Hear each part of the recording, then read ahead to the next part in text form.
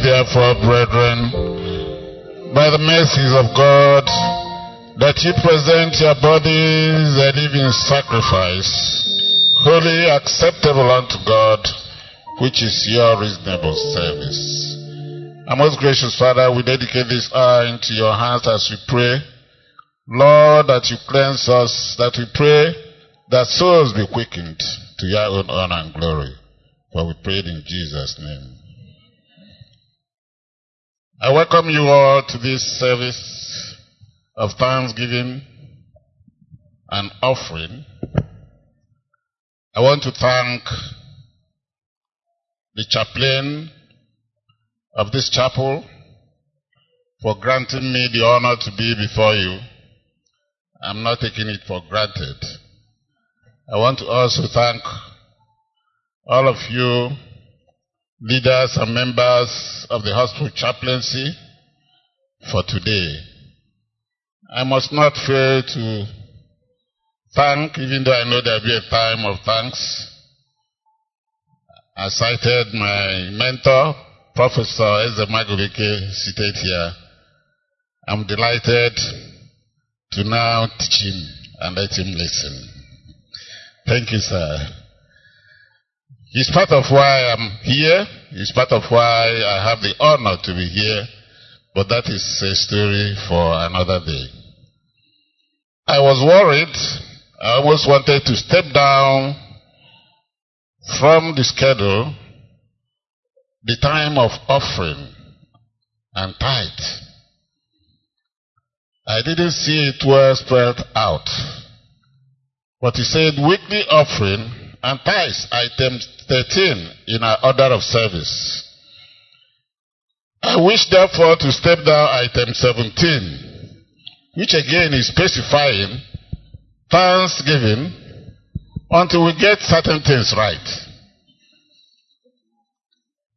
I would have wanted us to have it right before the first offering, but I didn't see this program.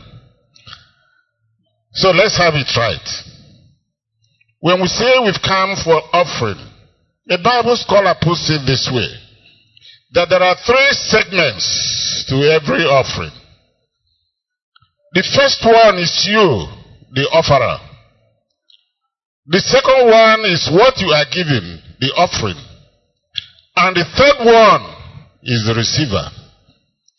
If the first 2 are not right, the last one will be rejected.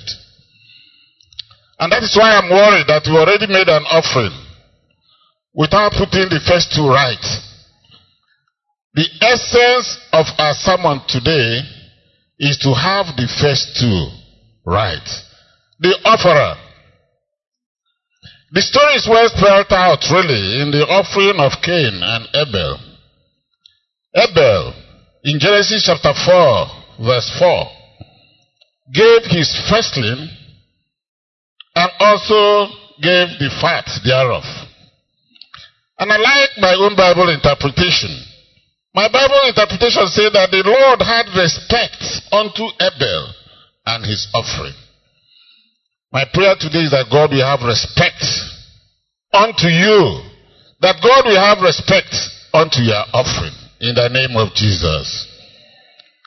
The second aspect is the offering of Cain. Cain also gave an offering. But the Lord had no respect for the offering of Cain. So something must be wrong with the offerer. And that is why we must get the offerer right. Because once the offerer is wrong, the offering is also wrong. My prayer is that God will respect you. At times I like such words that describe God's relationship with some men. God said of Abraham that God swore in the name of God that Abraham will be blessed. May God swear that you will be blessed in Jesus' name. But it depends on two things. You, the offerer, and your offering. It is not into cognizance what your past is. Otherwise, people like David wouldn't have enjoyed such descriptions that God said, David was a man after his heart. Today, the offerer is important. And that offerer is you. Therefore, we must get it right before you come up here today to make your offering.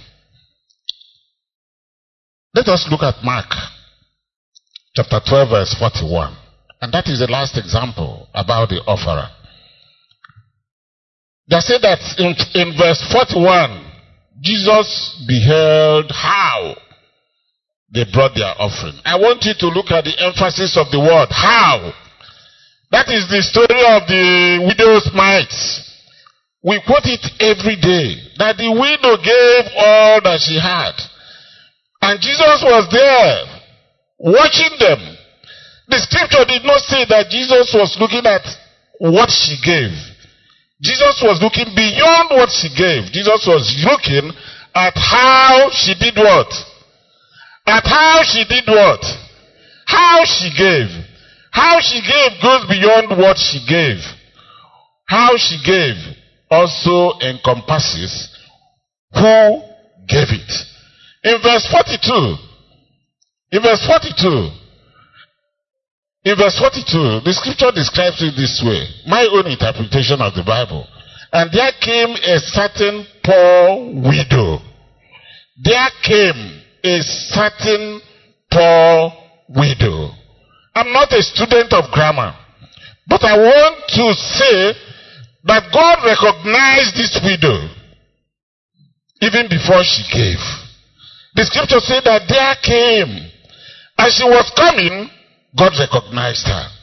God saw what she was to give and saw how she was to give it. Our prayer this morning is that as you dance up, may God recognize you in Jesus' name. May God recognize you even before he sees what you have given. God recognized what she gave. Verse 44 says that she gave all that she had and also all her living. Let's leave the details for theologians. Therefore, I want you to go back to your envelope. I want to believe we have all been given envelopes. I have one. I had a battle this morning. What to put in the envelope, because I have two envelopes to attend to today. One is for God, one is for somebody.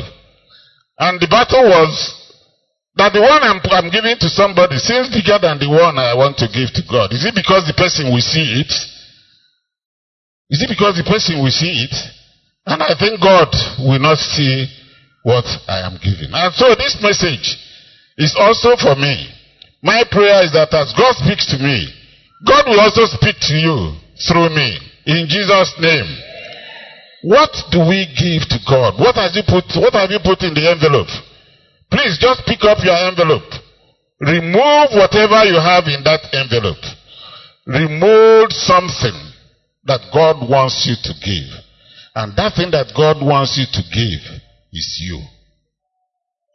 If you can put yourself in that envelope and you give it to God, God will recognize you as you come. God will know how you give. God will see beyond what you have given.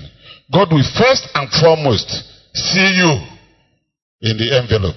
May God see you in Jesus' name. That sounds a riddle. Like Jesus told Nicodemus, you must be born again. And Nicodemus could not see how an adult like him could repackage himself and re-enter into his mother's womb and be born again. But today, you will see it. Our prayer is that God will give you the wisdom, that God will give you the intellect, God will give you the conviction to remove yourself, put yourself inside that envelope, and first and foremost, give it to God. That is the subject of our sermon this morning. The sermon this morning is taken from Romans chapter 12. I will take just the 2 verses, but it encompasses the whole letter of Paul to the Romans, where the scripture talks about a living sacrifice. A living sacrifice. I'll read it again. I beseech you therefore, brethren, by the mercies of God, that you present your bodies a living sacrifice, holy, acceptable unto God, which is your reasonable service. Almost every word in these verses is powerful. Sorry to express a personal opinion. Romans chapter 12, the entire Romans chapter 12, is my best chapter in the entire scripture. Somehow I see it as encompassing the entire counsel of God. When I have a challenge, it has a message for every time. The message may not be for today, but give me a challenge and I go to Romans chapter 12, I will find the answer. It's a very encompassing passage in the scripture. Therefore, these 2 verses, I want us to take them within the time frame we have. Take them in phrases, take them in words, take them in sentences with no really special order, but in some order without some form of spontaneity. But let's take it the way it is.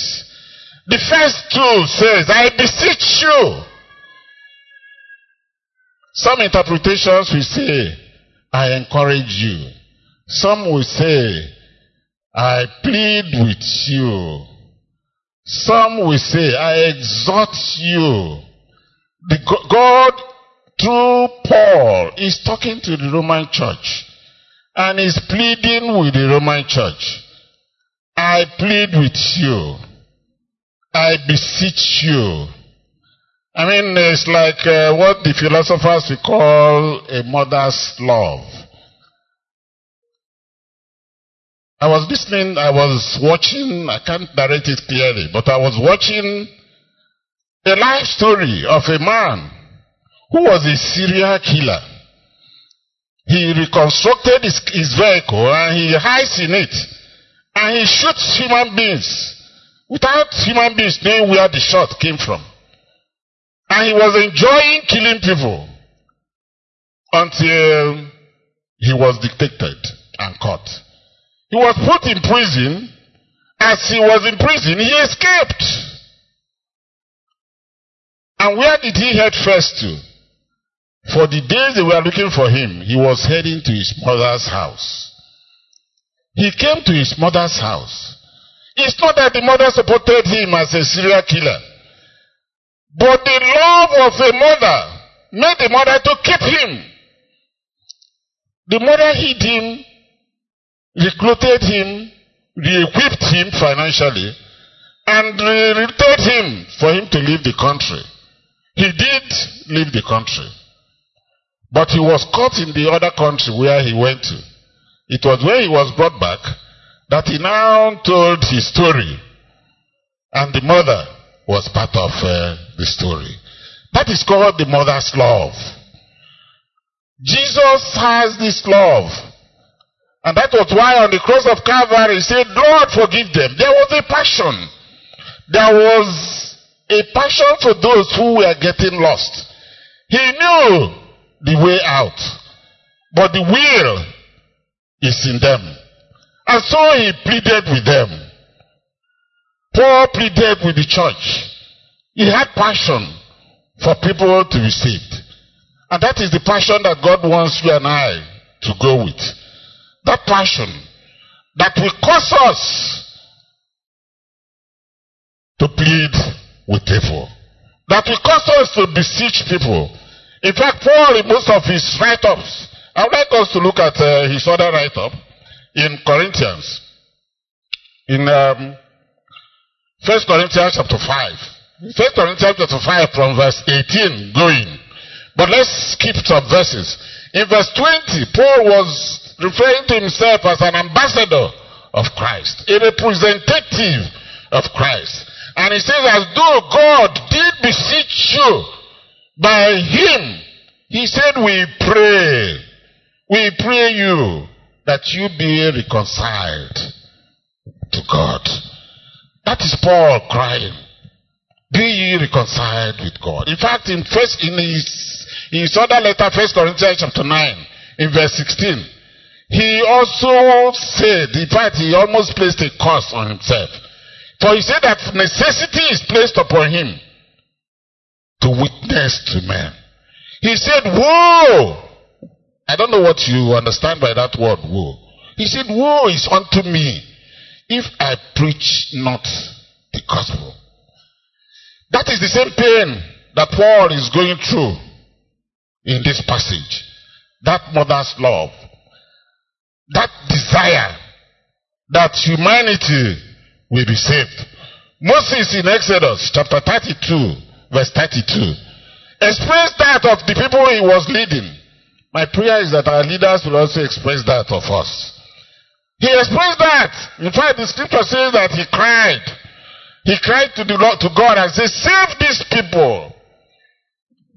And he even offered, if it be possible, blot my name out of the book of life.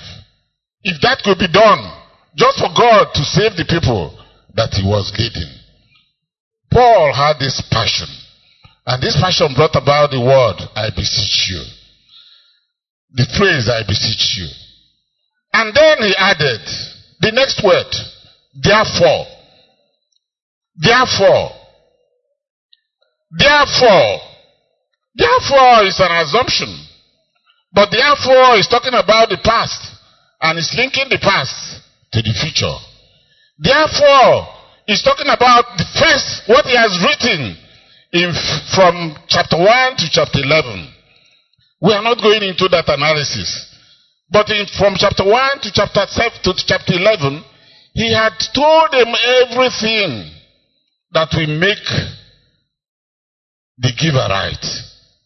Everything that will make you as an offerer right before God. And it's when that offerer is right that the offering is right. And when the offering is right, the receiver will not reject it. My prayer is that God will not reject your offering in Jesus' name. Therefore, stands for a transition in this message. A transition that clearly spells out the love of God. From chapter 1 to chapter 11, it expresses the righteousness which is in Christ.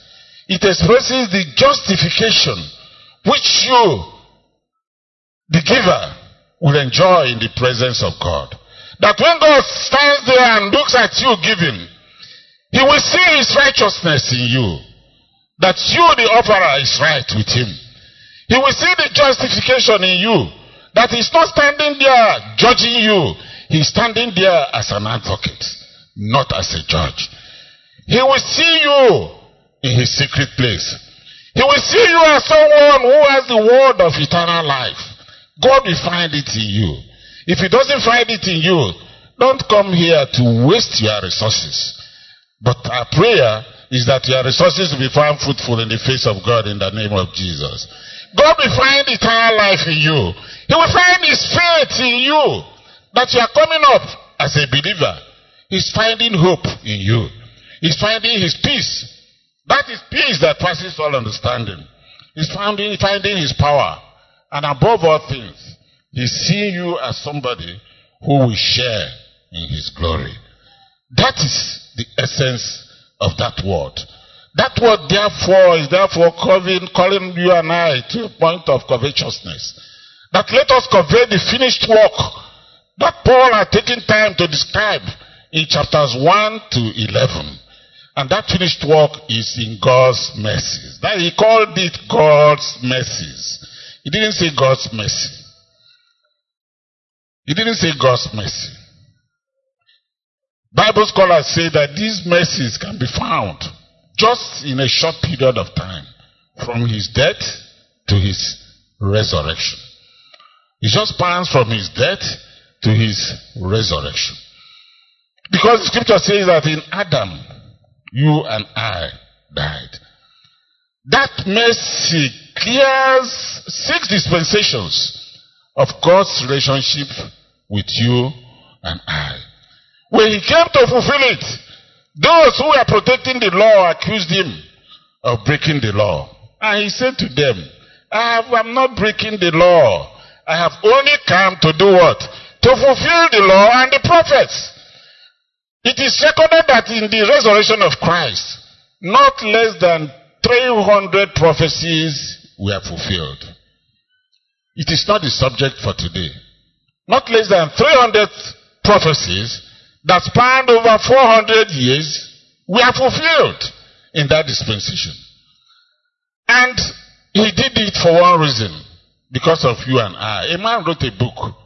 After I had looked at what you and I look like, the humanity in us, I see now why the man wrote a book. And by the end of the book, he was in confusion what to title it. And he titled it what? The Animal Called Man. If Christ is not in you, you are worse than an animal. You know, in Igbo palace, we tell somebody he's an animal. But somebody again is speaking on behalf of the animal kingdom. He's saying that we should go and apologize to the animals, because that what is in us is worse than what is in them. A woman will give birth to a child and put the child in a carton and throw the child into a dustbin. Can an animal do that? It's impossible. Just because he felt, I don't want this child. I didn't plan for this child. I throw this child away. He hides, does everything he can do, gives birth to the child, and throws the child away. But dare you touch the baby, the chicken, and the mother will tell you that she can fly. And she will fly as high as to poke off your eyes, if it's possible, to deliver that child from you. And we are here comparing ourselves with animals. I think the animal kingdom should be cursing themselves and saying you are doing like a human being, not like an animal. But our prayer today is that God will deliver us in his finished work of deliverance. That in this dispensation of grace, we shall be partakers of his grace.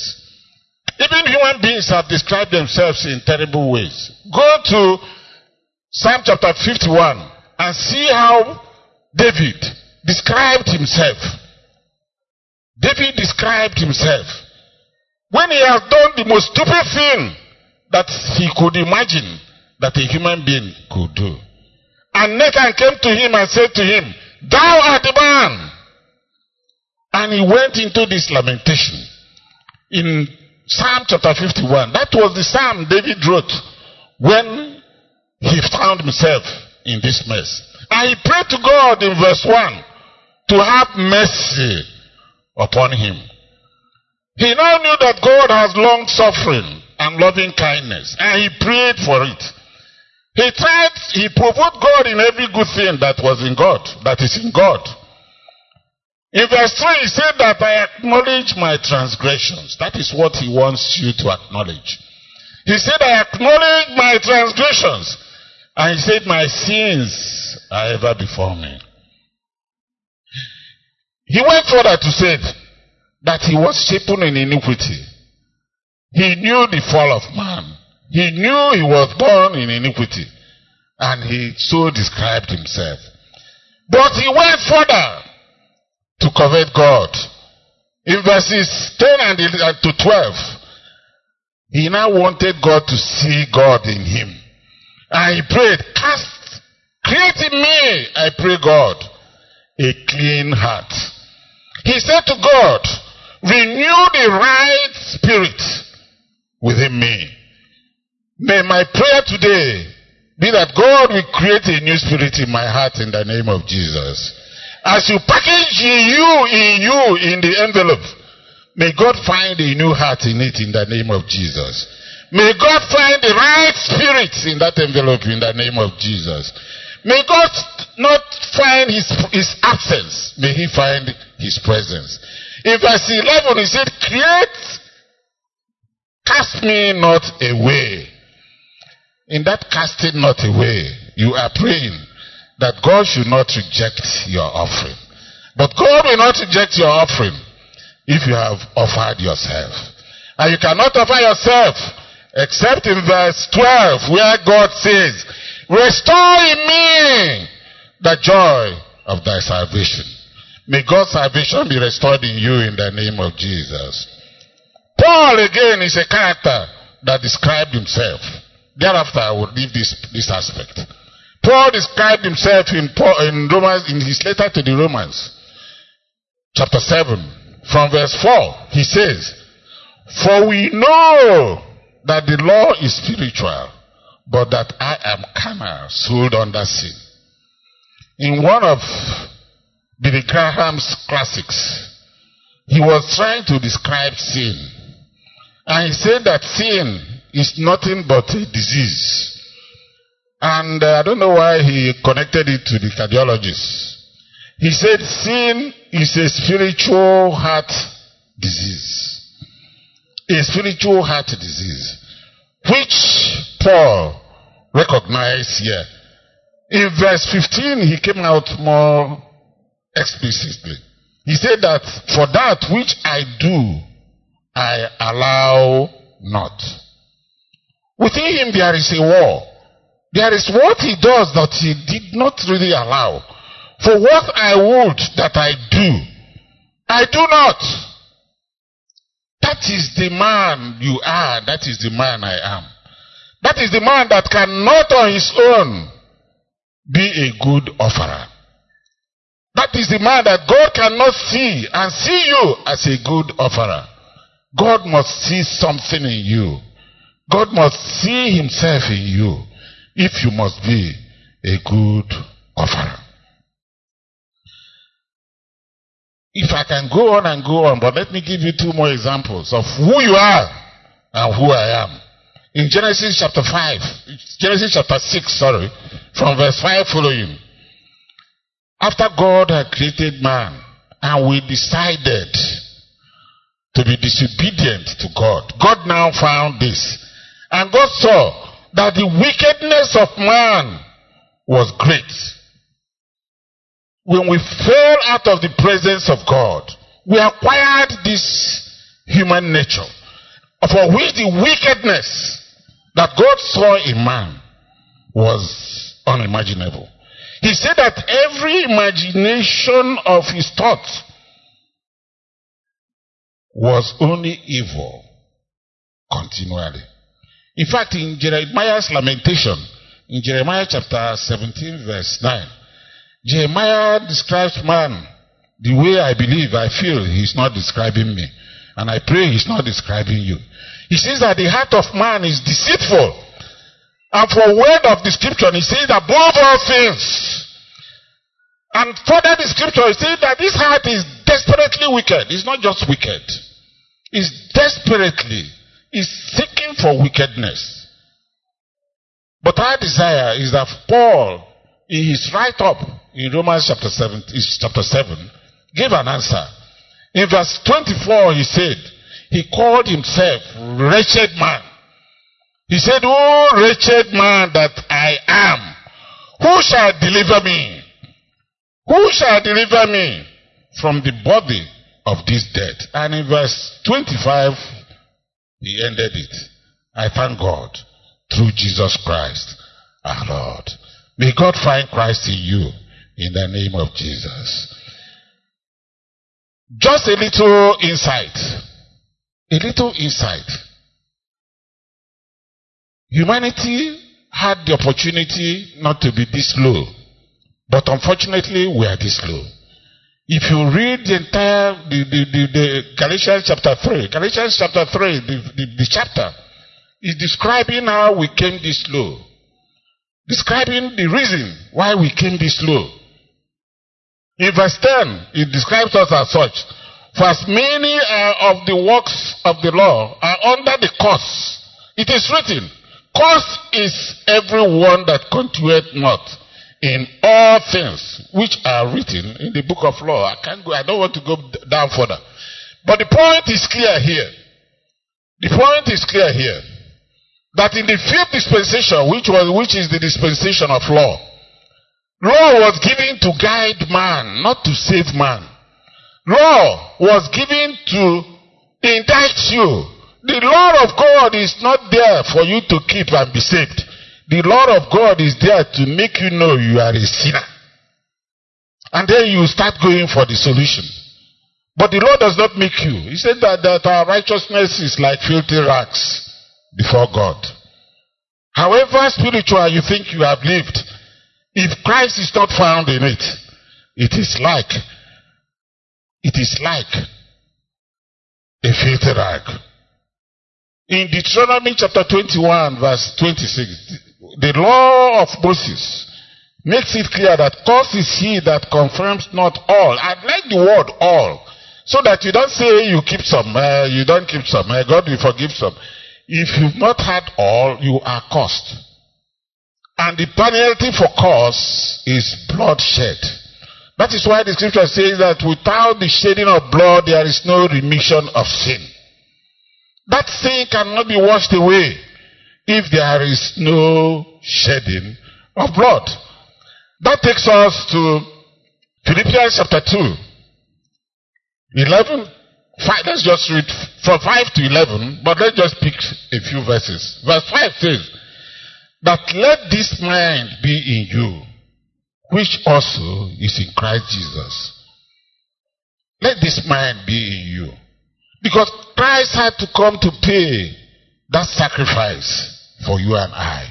And he wants that mind to be in you.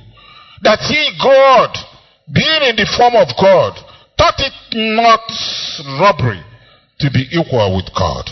But in verse 7 he says, "But he made himself of no reputation." In Isaiah chapter 53, the scripture describes him as a man for whom we don't really have a man of no attraction. A man that was despised. But in the bottom line of it, he's a man of love. In verse 8 of where we are reading, that is in Philippians chapter 2, the scripture tells us that being fashioned as a man, he humbled himself and became obedient unto death, even the death on the cross. In verse 9 it says, "Wherefore God also had exalted him." May God exalt you in your giving in the name of Jesus. In the name of Jesus. In the name of Jesus. Now, the epicenter, and that is the living sacrifice. God wants you to give yourself as a living sacrifice. What is a living sacrifice? Let's put it the other way. The sacrifice that is living. There was need for sacrifice for the atonement of sin. There was need for sacrifice. In the Old Testament, sacrifices were being made in all forms. They were called offerings, burnt offering, or atonement, peace offering, name it. But we are not going into the details. But there is an essential sacrifice. In those days when we were in the medical school, when you are clerking a patient, there was something that was always recurrent. And a professor in pediatrics once challenged us, and I keyed in with him. I agreed with him. Not that I spoke out because I had no capacity to speak then. But I keyed in with him. You will be clerking a patient and you come and say, the patient is the seventh child in a family of 10. All alive and well. Is it no more part of medical jargon? All alive and what? I believe I'm in a medical system. You say all alive and well. And this professor will query you. What do you mean by alive and well? If somebody is well, is he not alive?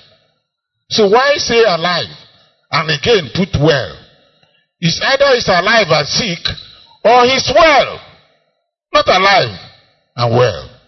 And I agree with him. But today, I disagree with him. Why am I disagreeing with him? You can be alive, but you can be without life. That's why I disagree. I now disagree with him. I have repented. You can be alive, but you don't have what? Life. You can dance the best steps here because you are alive. But when God sits there to look, what he's looking for is life. Does that life live in you? Can God find life in you? The scripture tells us in 1 John chapter 11, from verse 1 John 5, 1 John chapter 5 verse 11 following, that God had given us life. God has given you what? Life. Eternal life. Not just life.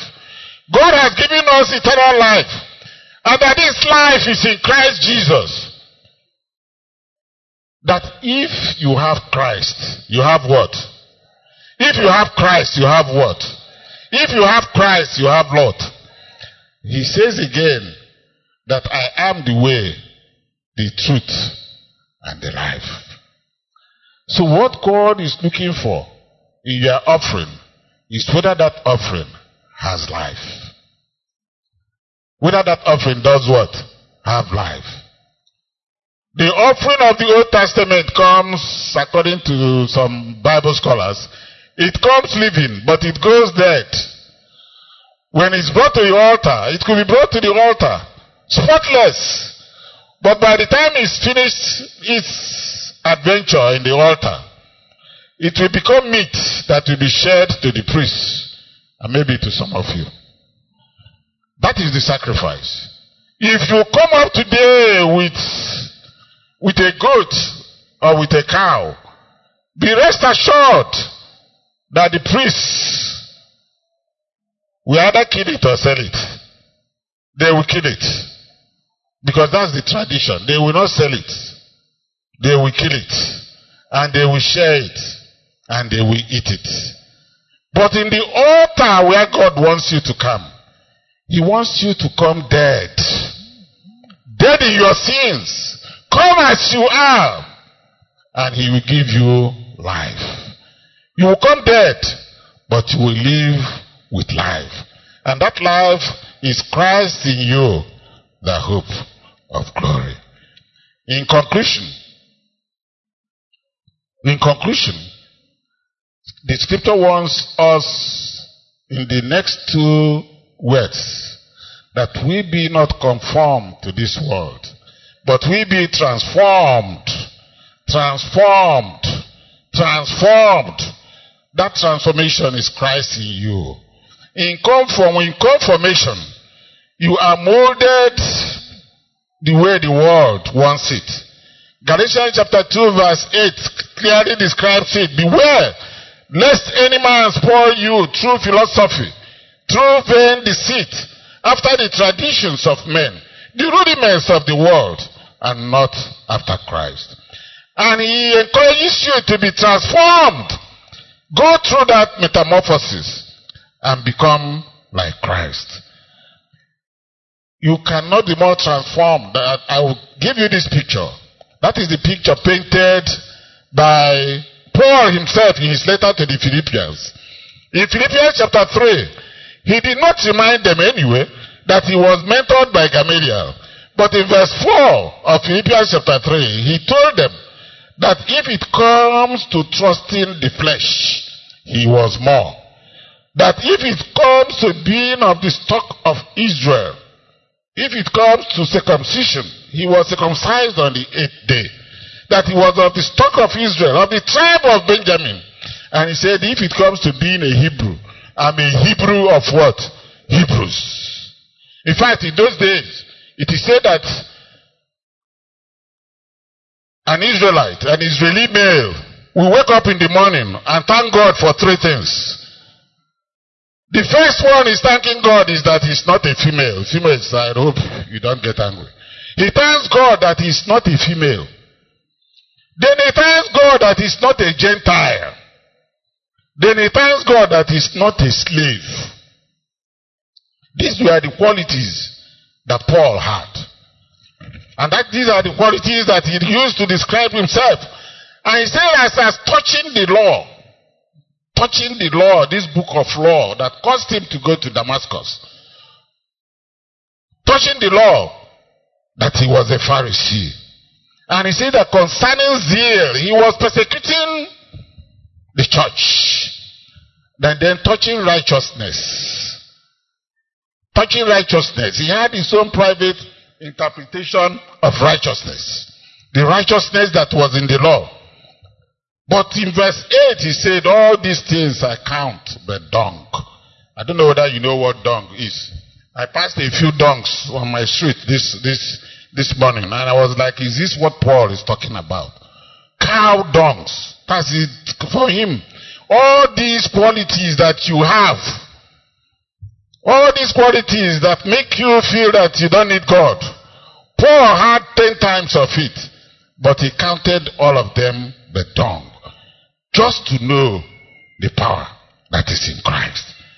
In Philippians 3 verse 10, he said that I may do what? That I may know him. Know him and know the power of his resurrection. I don't know what you are battling with, but I will end by describing all of us here, or rather categorizing all of us here, and letting us know that of all that are here, we have a place in God. If David had a place in God, if Paul, who was killing Christians, had a place in God, even Abraham at a point, to save his head, told a lie about his wife. If all these men could have a place in God, then you have a place in God. You have a place in God. Just do the right thing, and you have a place in God. Let me categorize us here. The extreme that may not be here is somebody who says that he's an atheist. If you say you don't believe in God, I would rather re-describe you. It's either you are running away from the responsibilities that go with being with God. Because it's not without responsibility. And you may call yourself a free thinker. I don't think that you are free thinking to be here. So I won't spend time on people like this. But I'll just describe them in one phrase. A Bible scholar said, we better describe them as people who don't know about God, or who don't know God. It's not that they don't believe in God, but they don't know God. Paul had that experience when he went to Athens. He saw the man with an inscription, to the unknown God, because I think they were more direct and human. For them there is a God, but who is unknown? We don't know him. And I'm sure if Thomas were to be there, he would be that frank too. Because God was telling him about the Father. He said that we don't know the Father. And Jesus was saying, you see me and you don't know the Father. I like his frankness. And he's always ready to learn. I'm sure there are people with him within the 12 who were also confused. But he spoke out. So if your problem is that you don't know God, today you will know God in Jesus' name. Our prayer is that as you come for offering, you offer yourself to that God. And that God will create a new spirit within you. And that God will recreate himself within you. And you will know him. There are people who believe, the next category, that they don't need God now. They are comfortable. They don't need God now. Or they worship their conscience. The God is in them. They are in the hostels now. Worshipping their conscience. Worshipping what they think is God. They can't worship God more than Cornelius worshipped him. In Cornelius chapter 10, verse 2, the scripture describes Cornelius as a devout man of God. In fact, the scripture went further to say he feared God. That he gave alms. He even prayed to God. It's not where your faith is. It is in what your faith is. He prayed to God, but he did not know God. But we thank God that God had compassion on him and gave him a day of offering. That he will not only be the offerer, he will offer himself unto God. And through Peter, he offered himself to God. The scripture says, you might think you are on the right way, but the scripture tells you that there is a way that seemeth right unto a man. In Proverbs 16 verse 25, the scripture tells us that there is a way that seemeth right unto a man, but the end is destruction. The end is destruction. You might be living in regrets. Another category of human beings. In fact, I was with a junior colleague yesterday, and he was confessing unto me his action within the week and how he's ending up with a great regret. I had to encourage him that not just regretting, that regret calls for repentance. It calls for repentance. I was reading a journal, a questionnaire was distributed to people who were very frank. And what was the frankness? Teenagers were given questionnaires and they were asked to tick how you feel after an illicit sexual play. And 75% of them feel that they come out with regret.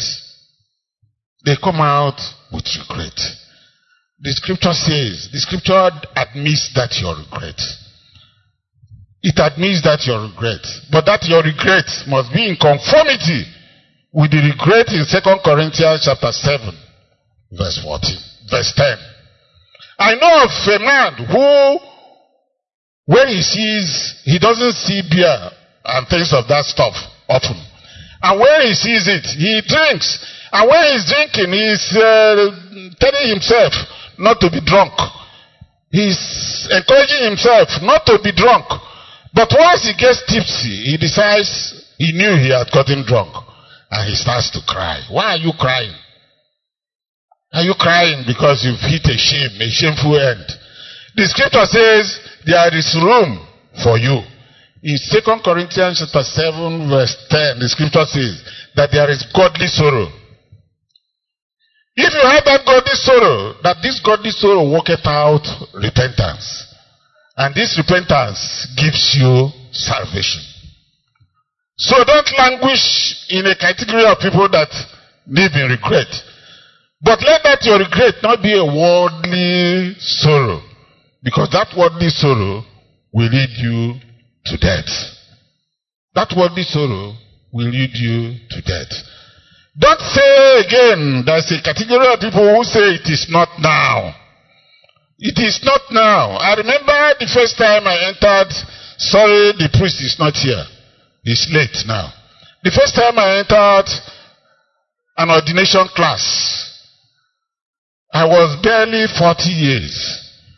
And this great man of God came and was looking at me and was like querying me. What do you think you are trying to do? Go and enjoy life first. And thereafter, you can. He almost spoke directly to me. Why? Because he felt it was not time. It was too early in life for one to say, I am for God. But remember the words of wisdom.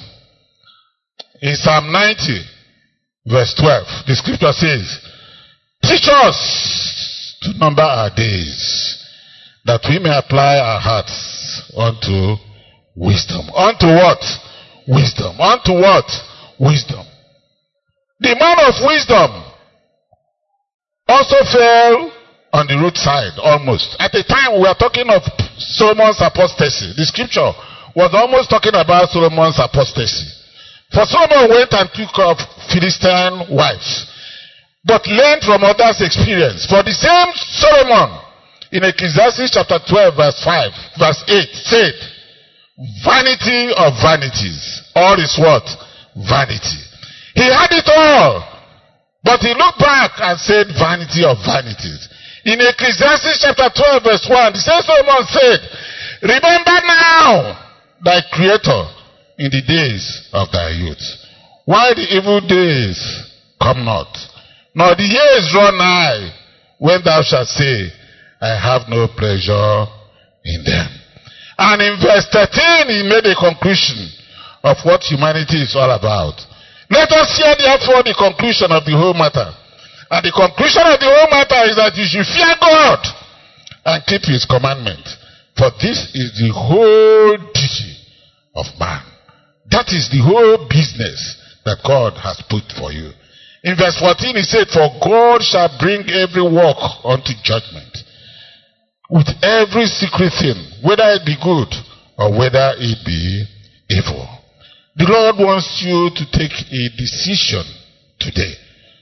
The Lord wants you to take a decision today. A decision of relationship with him.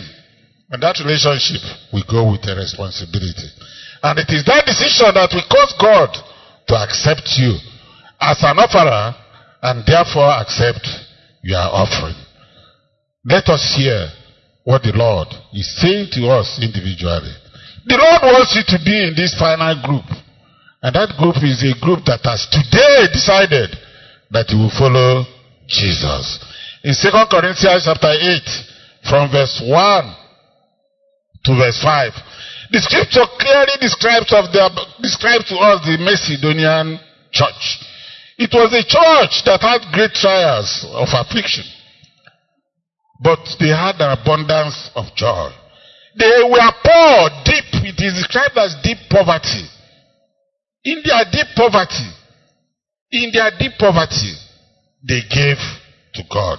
In verse 5 it is said, and this they did, not as we hope, but they did one thing first. And what is that thing they did first? They gave themselves to the Lord. That was why I said we did an offering, I would have stopped.